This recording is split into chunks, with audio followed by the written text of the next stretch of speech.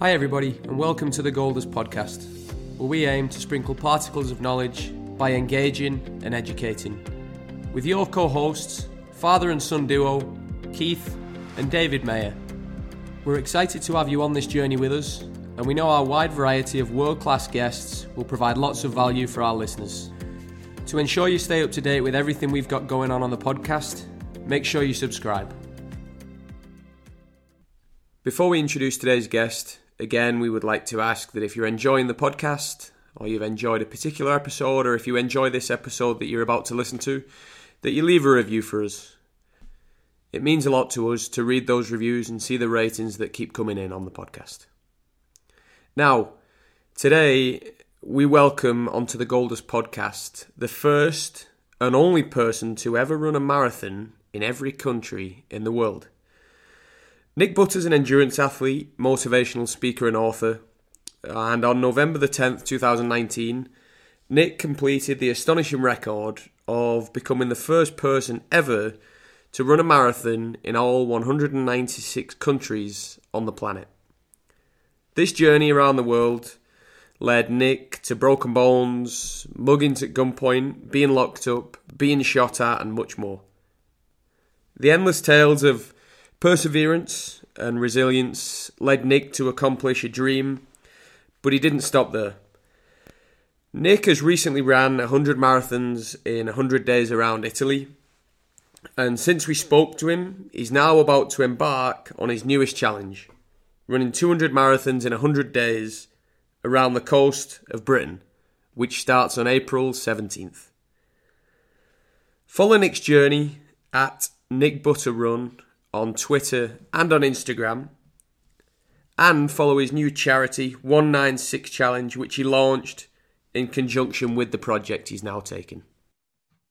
Nick, thank you and welcome to the Golders podcast. It's great to have you on today.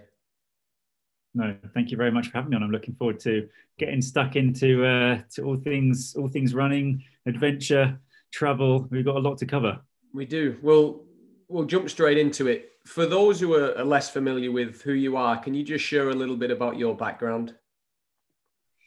Where do I start? I like running, I suppose, just in a nutshell. So my background, I started running, I suppose, when I was very young, when I was about 11 years old, some decent distances, probably a little bit more than most people. Obviously, cross-country plays a part when you're at school.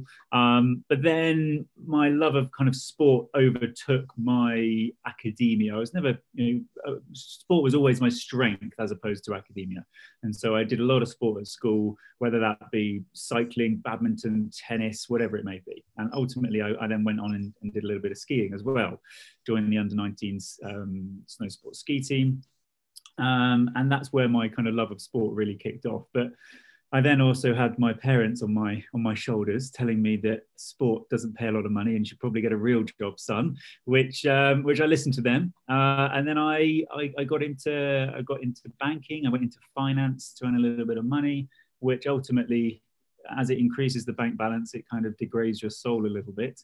And so I decided to kind of start running really for a bit of therapy. And that's when I picked running back up again. It's not a case that I've been overly passionate with running all of my life. It was loved running, loved sport, and then dropped it a little bit and then picked it back up, I suppose, in my early 20s. And then after that, everything just got a little bit out of control. And I started to run further, ran a few races, marathons, ultra marathons. And I started to really appreciate the love of the freedom and the peace and the solitude and the calmness and almost therapy-like nature of running. And then I had very fortunate actually to have a few really good bosses who allowed me to do a little bit more running away from work. And then that opened up an opportunity to be sponsored by a few by a few brands. And then from there, it snowballed even further when I was running out in the Marathon des Sables infinite 7-day race through the Sahara Desert in Morocco. And I met this guy called Kevin. And then from there, everything spiraled into this running the world adventure. We'll delve into a little bit more around Kev a little bit later on. But you broke a world record for being the first person to run, I can't get my head around it, 196 marathons in every country of the world were recognized by the United Nations. In actual fact, you ran 211 consecutive marathons, which is 80 more for future-proofing. Now, after completing the marathon, completing the marathon of your epic journey, can you recount how it felt when you crossed the finishing line? Yeah, crossing that line, I mean, you know, a marathon in every country in the world, it takes a lot of, not just physical effort, but a lot of people and a lot of kind of a combined effort of friendships, of people I'd never met, of people that were on the sidelines, but really pulling the strings and making sure everything was kind of in motion. So crossing that finish line after 674 days away, I was absolutely A, relieved, B, elated. There was obviously the endorphins of having run a marathon, and also the other side of it was sadness and the almost mundane in a sense, because I was so used to running marathon after marathon that it was just another marathon. And then it's kind of dawned on me that I'd literally ran out of countries. You know, there wasn't any more countries to go and run in, and that was it. And so in a way, it was almost like a farewell to the journey that I'd been on. And it was one that completely changed my personality, my outlook on life, my perspective and context of the whole world, and the people in it, and how we were all interconnected with one another. And so crossing that finish line was a whole mixed bag of euphoria and just relief. And fortunately, I managed to cross that finish line with obviously a dear friend of mine, Kevin Webber, who was the whole inspiration behind this journey. And so he was there on that day. Now, in terms of running this event, you mentioned Kevin, you met him while you were doing the Marathon des Sables, and things snowballed from there. But what inspired you in the first place to undertake such a mammoth task, really what some people would say is probably a little bit crazy? Yeah, I think it's a little bit crazy.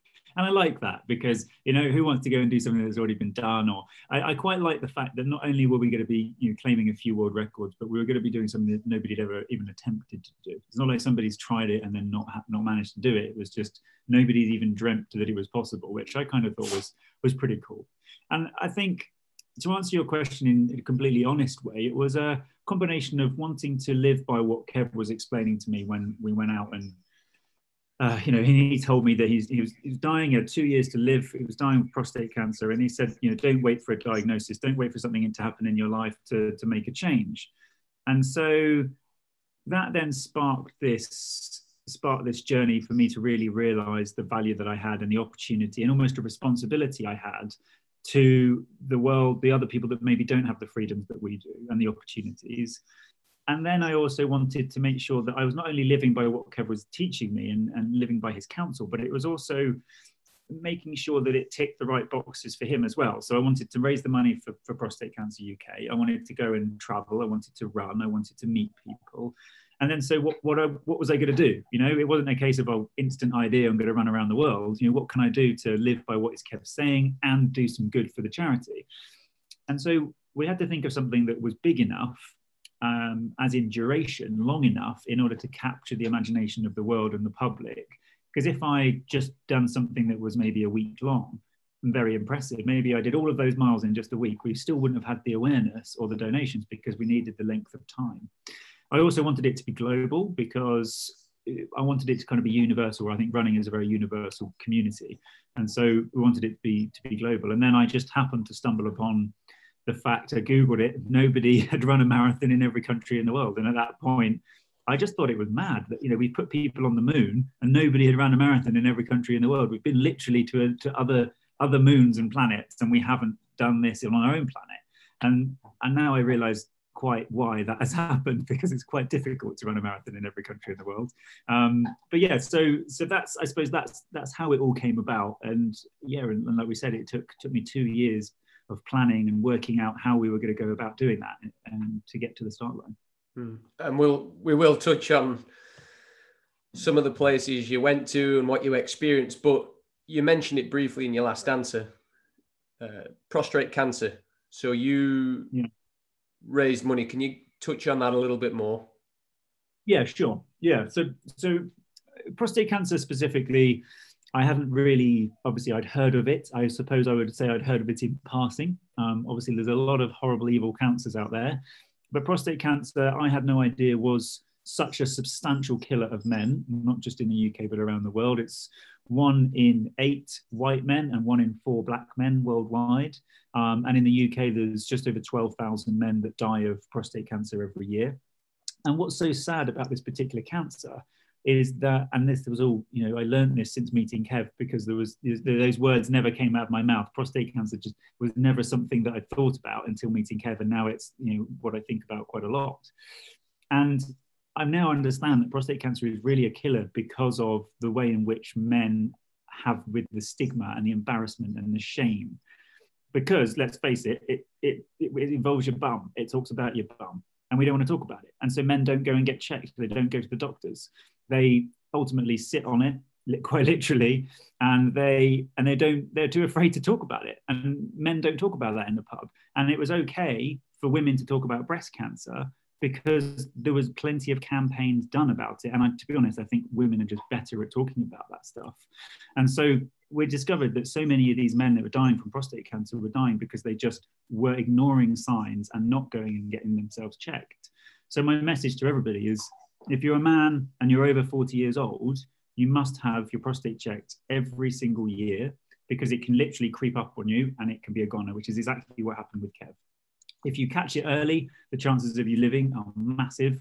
If you catch it late, the chances of you dying are massive, which is really quite scary. And it's quite evil in that way, because we have the science there to prevent you from dying from it if you catch it early. The science is already there. You just have to go and get checked. And it's a simple blood test now, which is brilliant. And there's lots of initiatives springing up all over the country. And this money that we were raising was to initiate a nationwide scheme where men could go and get themselves checked for free and easily. And so I think my message is just, men need to talk about it more. Don't be ashamed about it. And if you're not a man and you're not over 40, then the chances are you know somebody who is. So have that awkward conversation. Who cares if it's awkward, if it's going to save their life?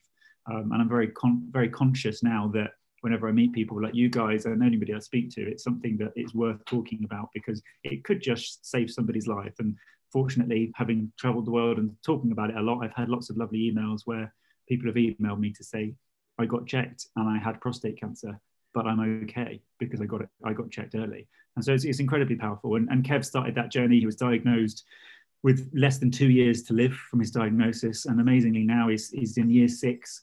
And he's on what he calls drug roulette, just lots of drugs. And one day those drugs are not going to work anymore. But for the moment, he's just incredibly grateful for the science that we've got. And he's going to carry on doing whatever he can. It's a wonderful message and very well put. And thank you for that wonderful share. Now, coming back to your run, you set off. You've obviously... on the 6th of January 2018, you set off for Canada. A little incident as you got to Canada, prior to getting to Canada, as I understand, and you can obviously share that one with us. But you ran in some hospitable places, I'm sure. And can you share with us some of those experiences that you encountered? Yeah, gosh, where do I start? I think we'll be here for weeks. The amount of kind of ups and downs we had. I think the overarching experience was one of just sheer kind of awesome and wonder of what was happening to me, both positive and negative. We planned this journey, and on day one, I flew. My brother, my parents, and I went to the airport, and we flew from the UK. I believe it was Heathrow to Toronto Pearson International Airport, Canada. And just by coincidence, the only aviation incident that was happening around the world at that time, the only plane crash that was happening anywhere, happened to be the one airport that I was flying to. Fortunately, nobody was injured, but having rocked up at a service station to get some snacks for the journey on the way to the airport, we saw on the news that Toronto Pearson International's had this incident, and I was supposed to be flying there, and obviously I had 10 or 11 months of flights booked, and many flights to get to different countries. And so we thought, oh my word, is this really happening? 2 years of planning, and then we're going to be stuck by an airport shutting down. But fortunately that worked. We got there. I then discovered that it was outrageously cold, much more cold than we anticipated. It was minus 25 degrees C, and we expected it to only be about minus 5 or minus 10. I had none of the right gear I needed, and had to kind of borrow stuff from either reporters or people that I'd met in the hotel. And before I knew it, I was stepping out to run my first marathon of obviously 196 plus some extras. And I then understood and realized that I hadn't actually run more than about a half marathon distance for a few months, because I'd broken my ankle back in September. And since then, I've just buried my head in planning and working out on the trip. And, stepping out of that door in that hotel in Toronto, I then realized, oh dear, I probably should have done a little bit more running. But fortunately, it went well. And the 400 odd marathons I already had under my belt kind of served me well to get through the first few weeks and kind of get my head in the game. But that's the start of what I could end up talking about. I was mugged at knife point and at gunpoint. I was hit by a car. I had a very close call with a cheetah, which in my speaking tour, I share the video, which is me incredibly close to a wild cheetah and very nearly ending my world in a horrible way. But fortunately, we survived that one as well. I had a minor heart attack in the Pacific Islands. I was bitten by a dog. I had something like 22 different marathons with food, or different bouts of food poisoning, and 34 marathons with them. Loads of days where I didn't end up eating any food whatsoever because of the timings, because of where the country I was going into, or losing my wallet, or all sorts of stuff. Basically anything that could have gone wrong other than dying happened. It was pretty horrendous and scary, and awful situations going into Yemen where we had people smuggling in goods and using me as a mule to get into Yemen. And I even had a driver that we'd hired to drive me into Syria. And we rocked up in Beirut to go overland in a taxi. And the day before, horrendously, that driver that we'd hired actually got shot and killed doing the same journey with another client. And it was so real. You could read about it, you can read about all these war zones on the news, but actually being there and driving around flaming roadblocks coming out of Beirut into Syria, that was very real. And the fear, I can assure you, was bubbling away. I can imagine. Well, by actually completing the record, there must have been so many life lessons that you picked up about humanity, the environment, and especially about yourself. And in the trip overall, there was 455 flights. You ran through 15 war zones, which you've mentioned a couple of names, and then you did get mugged twice. Yeah. What did you learn in this whole experience that you had?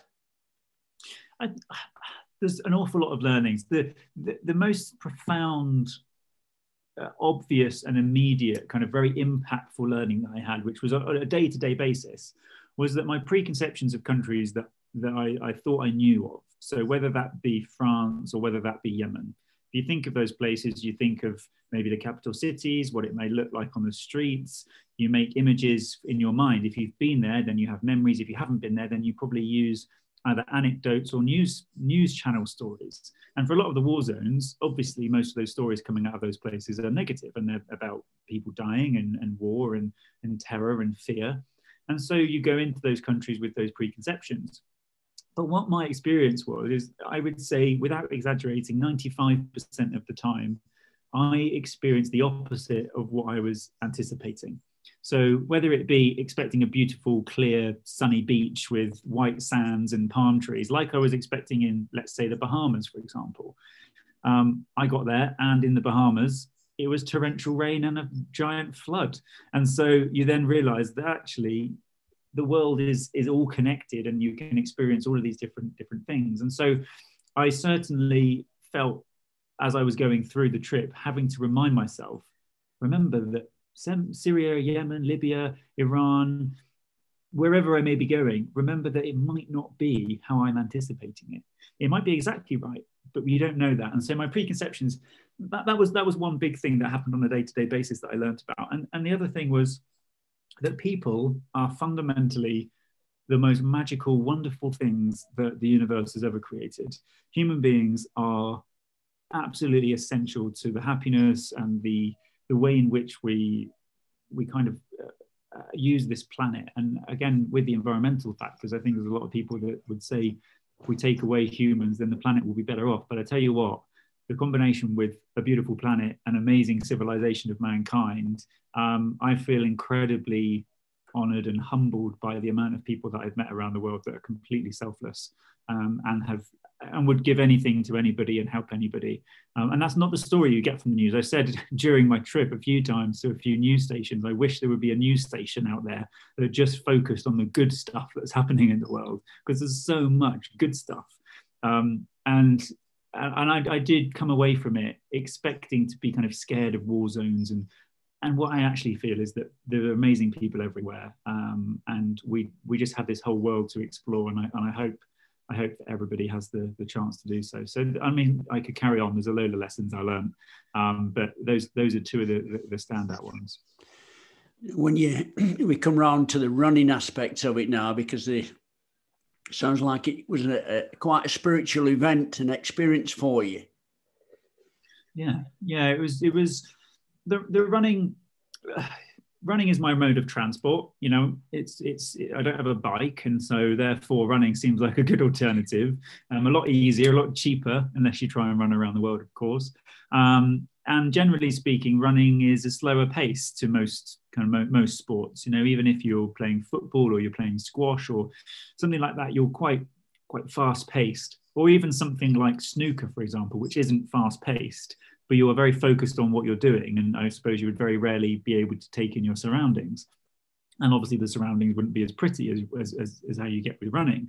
And so I feel like running is incredibly spiritual because of the pace. It allows you to see stuff slower. You know, I arrived in a country, every single country that I went to that I'd not been to before, I was a stranger. I knew nothing about the cultures or the kind of conformities that you're supposed to comply with. And I then learned that running around a city for 26 miles, you do truly get a sense of the place and the country and its people. You know, you understand if people smile back at you, you understand if you can step out in the road and cars will stop. You know, there's places, whole entire countries without traffic lights, without roads. And so you start to experience this beautiful journey on foot. And obviously there's a hell of a lot to be said about what running does to the physical body and mind, and releasing endorphins and having that kind of calming, therapeutic, almost sorting out all the jumble in your head and your heart. And running was definitely that. I mean, don't get me wrong, with a lot of high temperatures, you know, 40 odd degrees in most of the African countries, a lot of humidity in Asia, obviously the freezing colds of the likes of Russia or Canada. And then obviously you've got the extreme heat of somewhere like Kuwait. All of that stuff does take a battering when you're running, but running in general is a very calming and therapeutic process. Once you've done a few miles and you can kind of forget about the suffering element. Well, funny you mention that, because I was just about to ask something related to it. Now, running a marathon and really doing any sort of physical activity where you push yourself is not easy.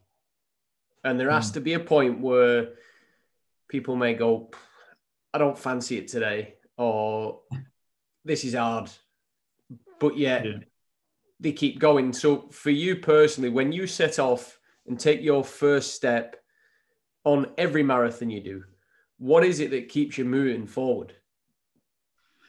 Very good point. I think it's very easy to have the motivation. A lot of people ask me about, how do you keep motivated? And in all honesty, there are, I would say, 80% of those days on running the world, I woke up not wanting to get out of bed and run. That's not to say I didn't want to be running. It was I didn't want to have that transition between horizontal to vertical to getting out. That's the hardest bit. And so there's definitely a difference there between not wanting to get out of bed because you're knackered and also you still want to be running. And so my motivation is simple. If not running, if not this, then what? And the answer is, well, I'd probably have to have a real job.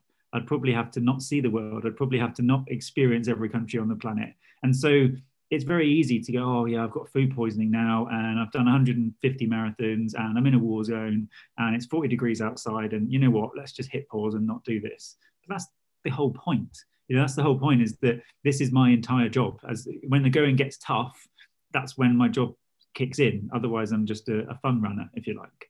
And so you do have to remind yourself that I'm having this incredible fortunes of being able to see all these beautiful places and meet these people. And at the worst case, I'm a bit tired or feel a bit ill. Like, that's not bad. There's a lot of people in the world, we're talking tens of millions of people, that have to run because that's their living. They have to go in and find a way to find food. They have to find water, and they don't have the options of the freedoms that we do, and it can be said, there's a beautiful ratio, and I can't remember the name of it, but it's something about how many guitars there are in the world. And that directly correlates to how many people have the freedom to choose to express themselves through music. Because if you have a guitar and you can play a guitar, then what you've got fundamentally is you've got food, you've got shelter, you've got warmth, you've got family, you've got all of that sorted, and now you're choosing to do extra stuff. And so that's a correlation between how free the world is. And so that's my motivation. It's like, if not this, then actually, where would I be? What would I be doing? And the answer is always, let's get out of bed and go for a run. Yeah. And when we spoke previously, you said something that stuck with me. We all have an opportunity to appreciate what we have. What do you mean? Yeah. What does that mean? It's very easy to fall from one day to the next, and assume that you're gonna wake up the next day. And it sounds very morbid in the first instance, but actually we do all go to bed like we did. We spoke the other day, and we assume that we're going to have this conversation now, but that doesn't always happen. And in quite a lot of cases, that's always it's the last conversation some people have. And so not only do we have the opportunity to appreciate the time we have, but we also have the opportunity to live with intent. We're able to get up every day and achieve what we set out to achieve, as opposed to follow what is already there, what is set in stone for us. The go to school, get some grades, go to university, get a job, get a mortgage, get a car, get married, have some kids, retire, die. That's what we're told. That's what everybody is told to do. And actually we can do more than that. We can do much more than that. And so I feel like it's not just the opportunity, but it's the responsibility for those who can. It's like voting. Everyone says if you have the freedom to vote, then you should vote. It's the same with everything else in life. If you've got the opportunities and then you have the responsibility to act on those. And so I feel like it is my responsibility to do a little bit more and share these stories, because I have the freedom where other people in the world don't. And I can assure you, if the roles were reversed for a couple of days, and my life was given to somebody who maybe had their parents die when they were 2 years old, and they're being brought up by their 5-year-old with a family of 10 in Central Africa, where they don't have any of the freedoms that we do, I can assure you they wouldn't just lie in bed and chill out for the day if they were swapped with my life. They would absolutely grab it and do everything they could with it. And so I feel like that's part of my kind of reasoning for carrying on as I do. Wise words. Really wise. Now, during a recent conversation with you, you mentioned about meeting someone called Alem in Ghana. Yeah. Share with us. What was it about Alem? There's a number of situations like this, but Alem stood out really because he was just it really just kind of encapsulated everything that is so brilliant about the world. And again, comes back to my concept of preconceptions. But I was in Ghana, in the capital, in Accra, and every morning I'd wake up with my calendar, and in my sleepy state, I would look at my calendar and say, right, am I running on my own today, or have I got people to run with me? Is there a local running club coming to knock on the door and show me around? And sometimes it would be presidents, sometimes it'd be running clubs, sometimes it would be thousands of children from different schools like I had in El Salvador, and sometimes it would just be little old me, and I'd just get out and do my run. But this time, I had in my diary a guy called Alan was downstairs in the lobby, and he'd wait for me, and then we'd go out and he would support my run. And I went downstairs and I noticed he only had one leg, and I thought, right, well, that's going to be difficult. Let's have a conversation. And I then told me that he was a C2 Paralympic cyclist, been in 3 Olympics, going for a 4th, has a British trainer, Ghanaian, but has a British trainer. And he was the most brilliant man with the most amazing attitude to life. He was a polio survivor, couldn't walk at all. He was crawling up until the age of 10, which I can imagine is incredibly, I can't imagine it fully, but debilitating to the most degree. And he then managed to transform his life he was only in his late 20s, less than 20 years time. He was an Olympian 4 Olympics later. And we went out of that door, and I expected him, because he said he was a cyclist, to be jumping on a bicycle to help me, because I had a lot of bicycle supporters, because I didn't want to run the whole distance. And to my amazement, rather than just jumping on a bike, he just picked up some crutches and he crutched 10 kilometers with me. And I'm not talking like a slow pace of I'm injured, wait for me. This is an Olympian. And he showed his Olympic attitude. He had this beautiful white smile with these massive teeth, and the muscles he had to hold himself up were bigger than my legs. And he just stormed through these first 10K, and we chatted as we went. I've got a brilliant video of him just kind of trotting along in front of me. And I was out of breath. And I just thought, you know what, this is a guy who's just grabbed life and made absolutely everything he can out of it. And there's a lot of people out there that moan and groan about so much stuff, me included. I think we all do. We always, moan about, oh, my Wi-Fi connection's rubbish, or we get angry at the most ridiculous things. And then this is a guy that's been dealt a particularly bad hand, had his family taken from him, had his leg literally taken from him. And he's now a successful Olympian with a smile on his face, and he's not looking back. The extra part of that story is we also had a couple of others supporting us. One was blind in one eye, and one only had one arm, both of which were police officers who helped us close the roads while we ran that day. And they were just the most awe-inspiring people. And it certainly made me feel just completely useless. I'm just running around the world having fun. And these guys have battled that adversity for years. And it's in my book. I talk about him, and I will never forget that guy. Just on your book, David's ordered it. We expected it to be. I ordered it straight after our conversation. What's the name of your book? It's called Running the World. It is a very chunky book. When I originally wrote it was about 3 times as thick, because there's a hell of a lot of stories to get in there. And then my publisher said, well, we can't actually publish a book that thick because it's impossible.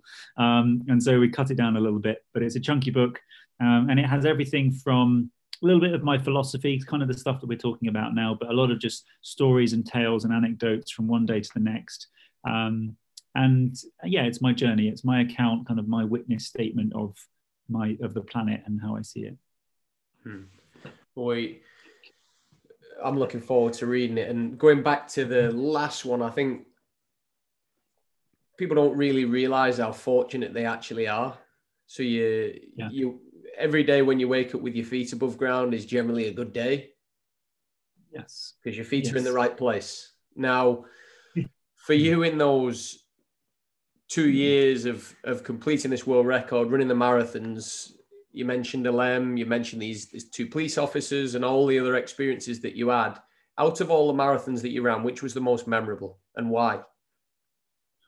Oh, that is a challenging question. There is a lot of marathons out there that were incredible. So I suppose you can look at it from various angles: the marathons, the countries, the people, the things we witnessed. In Guatemala, running around an erupting volcano with people I just met, who then later became very good friends and who I'm still in touch with now. Seeing a volcano erupt is one thing, but then running with a load of people and chatting about it and experiencing that. And then in the same country, in the same day, we went and visited a brilliant water foundation, which I was using as an offsetting project for my carbon emissions for the journey. We then had a fantastic evening with everybody from that charity. And so Guatemala stands out because of the community and just the joy that we had in the day. But there's so many other moments that stand out to me. For example, in Panama, I ran with a brilliant running club in Panama, and they knew that I was raising for prostate cancer. to fight prostate cancer. And they said, well, we can go and stop in on a few cancer centres if you like. And I said, yeah, that'd be brilliant. It'd be lovely to meet people and have a chat. And we were obviously filming for the documentary as well, so I just wanted to make sure everybody was okay, and it was okay to do that. And we went along, and it's ingrained in my memory, and it's included in the book too. We went into this room, and it was filled with kind of high back, old leather, scruffy green chairs, kind of the kind of ones you slump into.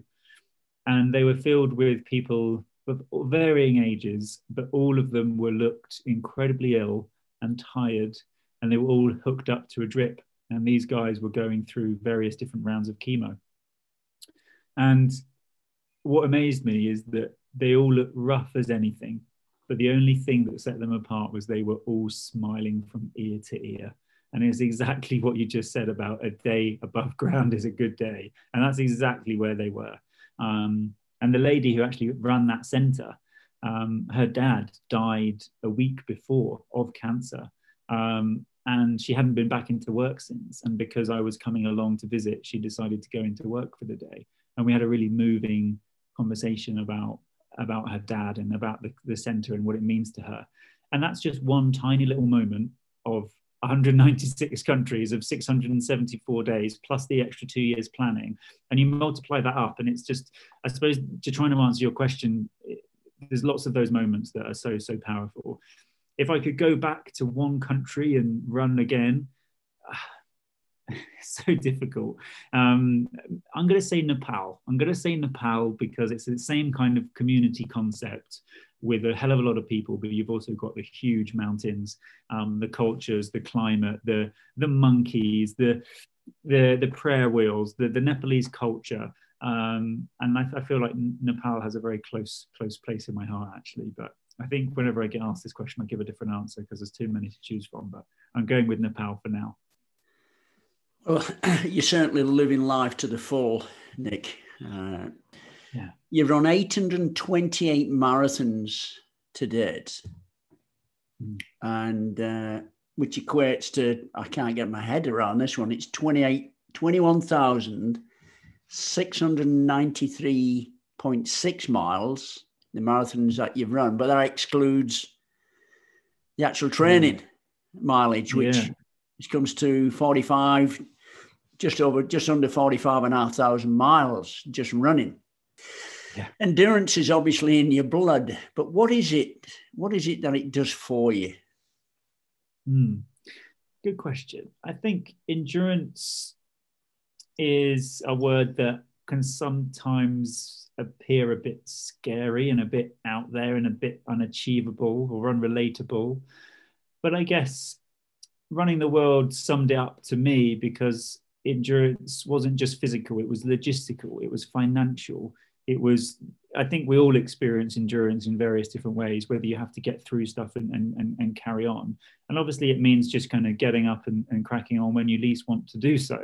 And what endurance gives me, other than a career and an opportunity to run around the world and experience this brilliant life, which, don't get me wrong, that's the headline really. But endurance gives me peace. Endurance gives me an opportunity to get in touch with what I'm really capable of. There's a lot of people that say to me, "Oh, I can't ever run a marathon. I can't ever run a marathon. I can't even run a mile." And I've said, well, I can assure you, if you were being chased by a lion, you would probably run for quite a long time. And so it shows you can physically do it. It's just your brain just goes, nah, I'm not going to do that.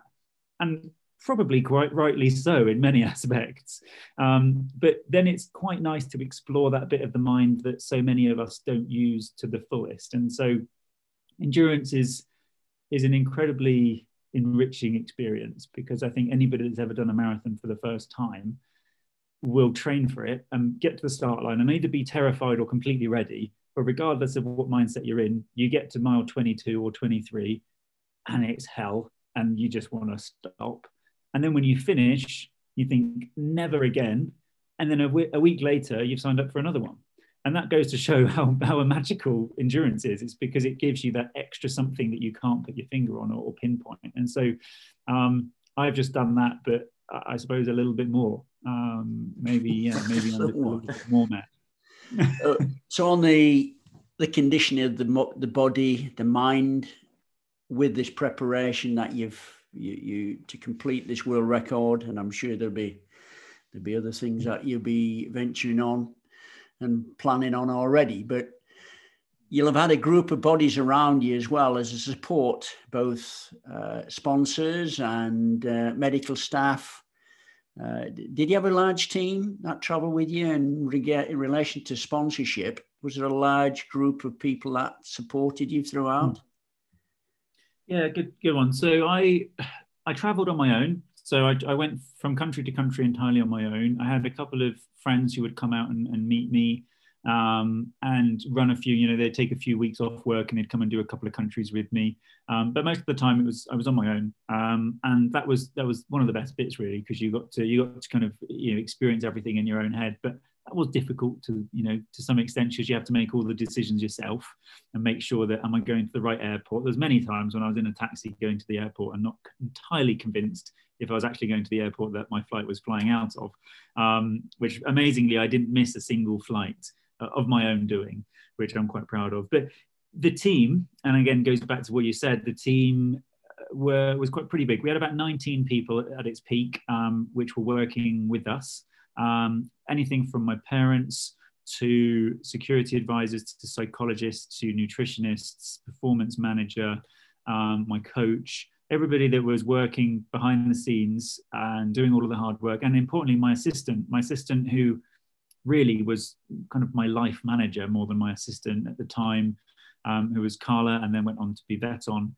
They managed my diary day to day. They made sure that the people I was meeting were ready to meet me, that made sure all of the communication was done, and kind of I was hidden from all of the trauma that was going on behind the scenes, which didn't always pan out that way, but that was the plan. So there's a big team. And then obviously the sponsors, without all of this, the funding wouldn't have happened. And in all honesty, it would have been lovely to have really big names and big sponsors get on board and significantly help with loads of thousands of pounds worth of cash.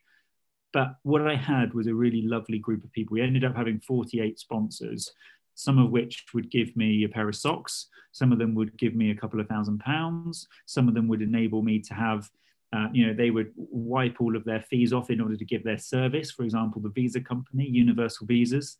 I can't thank them enough, really, because without them, we would have spent £20,000-30,000 on visas. And so they were fundamental in getting me from A to B and juggling my passports, all 9 passports, which we ended up filling up in just 2 years. And then you've got the sports brands which supported. I had Adidas as trainers, and I had Do Running, Do Sport Live as my clothing brand, which I wore, and you'll see in all the pictures. And then since then, brilliant companies like Bremont, who give me my watch and be able to fund my future trips. And so there's a big thing about sponsorship. It's hard, but once you have people that believe in you, it's magical. And once you have the right people on your side, I think it's very easy. Lots of kids ask me in schools, they say, well, how can I get sponsored? It's not just how you can get sponsors, it's who you want to be sponsored by. And it's not necessarily huge, big names that have got millions of pounds to chuck your way. It's people that are well-meaning and that you want to be working with. And so, yeah, sponsors, my team, my parents, and ultimately me in my own mind managed to get the job done.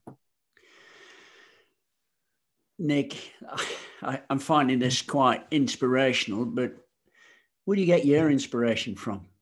You seem to be the type of person that thrives on physical and mental challenges. Someone that loves push the mind and body to the limit. Yeah, I think my inspiration is, again, obviously from Kevin. Somebody like that is very much on a life basis. That's my inspiration. But there's also, from a very young age, I met Kelly Holmes when she was during her Olympic career, and we wrote to one another when I was very young. My parents made me sit down, and I said I want to write to her, and so we wrote letters, and amazingly she wrote back. And then years later, we ended up becoming friends and organizing little trips and running things, and we want to do something out in Malawi together in the future. And so those people inspire me. There's also a brilliant, my unofficial mentor who is a guy called Mark Beaumont, who many of your listeners may have heard of. He cycled around the world, has the world record for cycling around the world in 80 days. And I don't think anybody in a long time is going to come close to doing what he has done physical endurance wise. And not just that, but managing a family and a real life alongside a career as an adventurer and an endurance person. And he's done a very good job, and he kind of led the way. There wasn't anybody for him to kind of ask as a mentor to him. And so what is exceptional about him, and I think how everybody should have in their life, is somebody that will just open up their whole book to you and go, look, this is how I can help you, and want nothing in return. And Mark is exactly like that. He's a brilliant guy, and without him I don't think I would have got my book deal. Without him I would have made a million mistakes. And he said to me, before you go out on your trip, make sure you film all the bits you don't want to film. So it was always there, because we're obviously filming, we wanted to capture everything.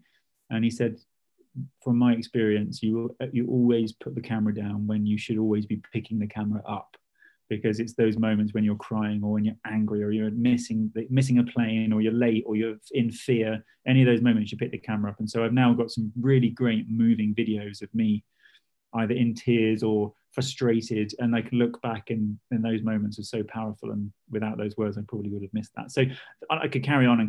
There's loads of people that inspire me. I mean, my parents included. They've just been absolutely incredible, and I couldn't have asked for more, even though I do occasionally ask for more. So I think my parents, them, and yeah, there's loads of people out there that inspire me. But there's also occasional kids that I speak to at schools, and they'd say some remarkably astute and adult questions, and I'll go, wow, you're 5 years old and you've just come up with that question about, did you have any political problems in Uganda? And I'm like, oh. And those kind of people give me a little bit of a kick as well, because I think, yeah, you know what, just because I'm a bit older doesn't mean I know more than you. Now, we've touched on the first main adventure you did, so to speak. You've recently, I think for everybody listening, wrapping their head around this one is also a little bit nuts. You've recently completed 100 marathons in 100 days. Yeah. Can you just delve into that a little bit? Yeah, so the plan, what I did was run from the most northerly point in Italy to the most southerly point of Italy. And this was at a time when lockdown was setting in. I think we were just coming out of lockdown 1, I think, off the top of my head. And we were supposed to be going over to Malawi to run north to south of Malawi. And instead, because Malawi was closed, I thought, well, rather than just not do anything, let's try and find a way in which we can do something. And at that point, Italy was nice and open. And so we thought, right, let's run north to south of Italy. I could have just done north to south quite quickly in a straight line, which is about a third of the miles. But I thought, well, let's see everything. Let's see all the good bits. So we're going to zigzag. And my girlfriend, Nikki, and I, we planned a route. We live in our van with our puppy. And so we thought, right, let's make this a bit of a jolly, a bit of a fun trip where I can get some running in, get some good training miles in, but we can also see all of Italy. And so it was 100 marathons, 100 days. That was goal number 1. Number 2, see all of Italy. And goal number 3 was to get to Sicily on Christmas Eve. So finish on Christmas Eve. And amazingly, we did all of that. But I can assure you it was less of a jolly than we anticipated, because it was quite difficult at times. And yeah, we kind of came up a few bumps and scrapes on the road, and which we kind of had to overcome to get to the finish line. But we made it, and I think we've got very fond memories of a pretty tough 100 days. I can imagine. So what's next? What's the next venture? What's the next task or the next challenge? Well, so we've got a big mission that's going on in 2023. This is what I've this started to be in the planning phases even while I was running the world, because we knew what I wanted to do in the future, and it was going to take a long time to get planning. I can't tell you too much about it, but I can say that it's going to be another couple of world records and world firsts in 23. And all of the stuff I'm doing now is to prepare my body for it. It is going to be bigger than I have ever done, and I won't be able to do anything more than it ever, because there's literally not enough time. And so what I'm approaching in 2023, I am scared of, I am excited for, and I'm going to be running a long way. Let's just leave it at that. For 23. Now, I can tell you a bit what's happening in the near future. So 2021, I have four expeditions planned. We're going to run north to south of New Zealand very soon. That's supposed to be in March, depending on if the government will let me in or not. We might have to postpone that one, depending on what's happening with COVID. So north to south of New Zealand, that's number one. Secondly, we do a circumnavigation, a world first circumnavigation of the very edge of Iceland. So circumnavigation, getting Iceland is going to be amazing, seeing Iceland. We're then going to finally do my north to south of Malawi, which we were supposed to be doing in August, but we substituted for Italy. So that's going to be great. I'm really looking forward to Malawi because not only is it completely planned and ready to go, but we've got schools we're working with, we've got communities, we've got some non-profits. We're going to be giving out malaria nets, mosquito nets and malaria meds. We're going to be doing some stuff with some water foundations. And it's going to hopefully be a bit of a Pied Piper effect. We have some kids coming along and running with us. And then the final little celebration to top the end of the year off is a couple of weeks running, circumnavigating Bali. And so we're going to go over to Bali, get the whole team over and have a bit of a knees up, I hope, whilst running potentially, I don't know, a couple of 100 miles a day, 100, maybe 120 miles a day for 2 or 3 days to get that done quickly and then put our feet up. But watch this space. That may not turn out how that plans, but that's fine. That's okay. And then the last 90 days of the year is the speaking tour. So we're going to go back to speaking in theatres. I do 2.5-hour sets in theatres around the world, where we talk about my journey. We share some videos. We've got a little preview of the documentary, and I'm looking forward to getting back into some schools and sharing the journey with some of the kids and working with them to see what their goals are like. So got a busy year, and I would like COVID to frankly bugger off so we can get on with it.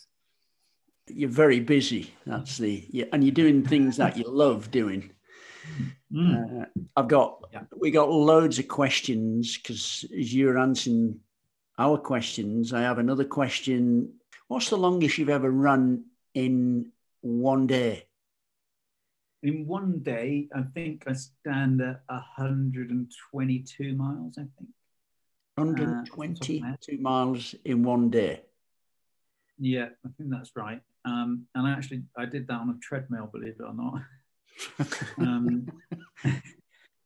That wasn't very fun. But I think I've got quite close to that a few times. I did a 350-mile run in one go, but that was over multiple days because there's not enough hours in the day, unfortunately. But yeah, that treadmill run was quite I did that for cancer research a few years ago, and I thought, well, we'll just do a few miles on the treadmill, and I thought, well, let's run for a day and enjoy it. And stupidly, I picked the only gym that had nothing else in it apart from a broken TV, and so I managed to watch the Weather Channel on repeat for 24 hours whilst running on a treadmill for 122 miles. I think we managed maybe it was 124, I'm not sure, but that wasn't particularly interesting, and I've not actually been on a treadmill since then, and I think that was about 6 years ago.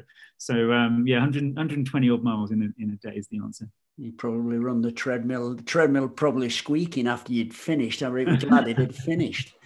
Now look, having achieved so much in your life so far, world endurance records, there'll be people listening here that are just thinking about getting off the settee, let alone going for a run. But what advice would you give to someone who is hesitant and holding back from following their dream? That's a very easy answer for me. You have not only responsibility, like we touched on it, but also when you say yes to stuff. There's a brilliant film with Jimmy, what's his name? I can't remember his name. It's called Yes Man. The film's called Yes Man, and it's a ridiculous concept. It's a comedy, but it's just basically saying yes to anything that is given to you. Things like anything and everything you've got to say yes to. And so my kind of response to that is, if you take a risk on stuff and you think, well, I could lose this, I could lose the stability of a job, I could lose X, Y, and Z, what you can gain is often far more than you can envisage. So you may think, running around the world, I'm going to be able to see the world and take lots of pictures and meet lots of people. But what it's done for me is tenfold, 100-fold what I anticipated. And so when you're weighing up the risks of should I or shouldn't I think there should also be like almost a standalone mandatory factor of whatever you think the pros are of taking that risk, then multiply them by 10 or by 100, because there's often lots of things out of your sight that it will give you. And I think the other side of that is on a practical note, is if you are hesitant about doing this stuff, whatever it may be, it might just be, I want to work a bit less to spend more time with my children. I want to take up that singing lesson that I've been trying to do.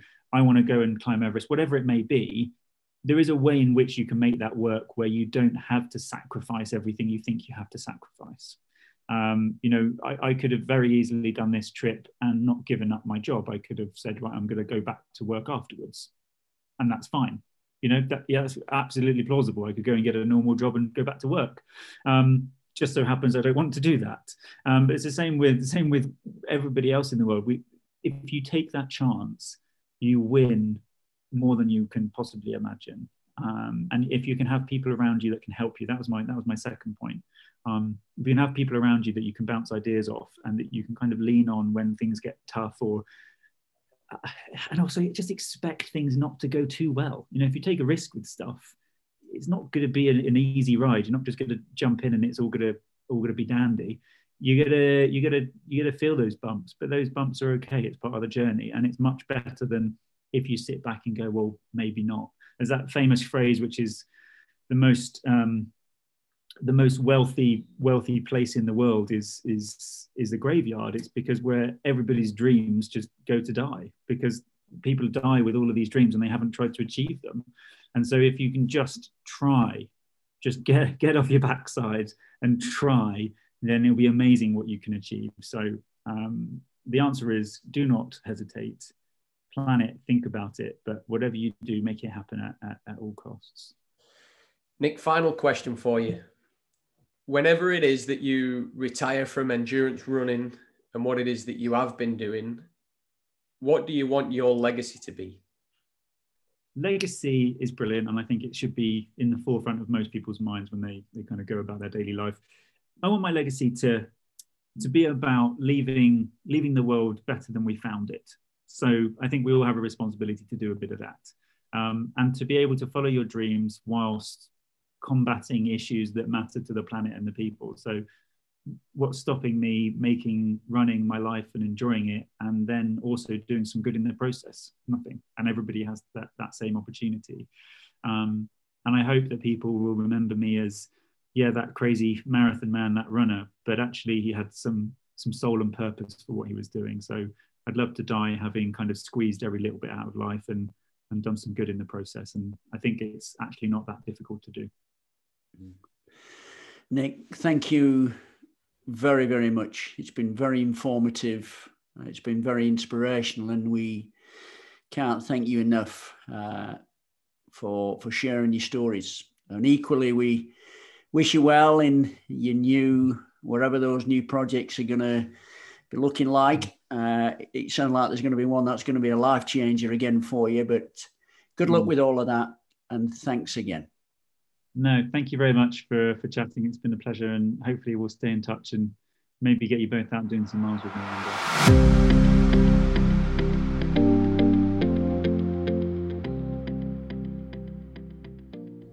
Thanks for tuning in to the Goldust podcast today.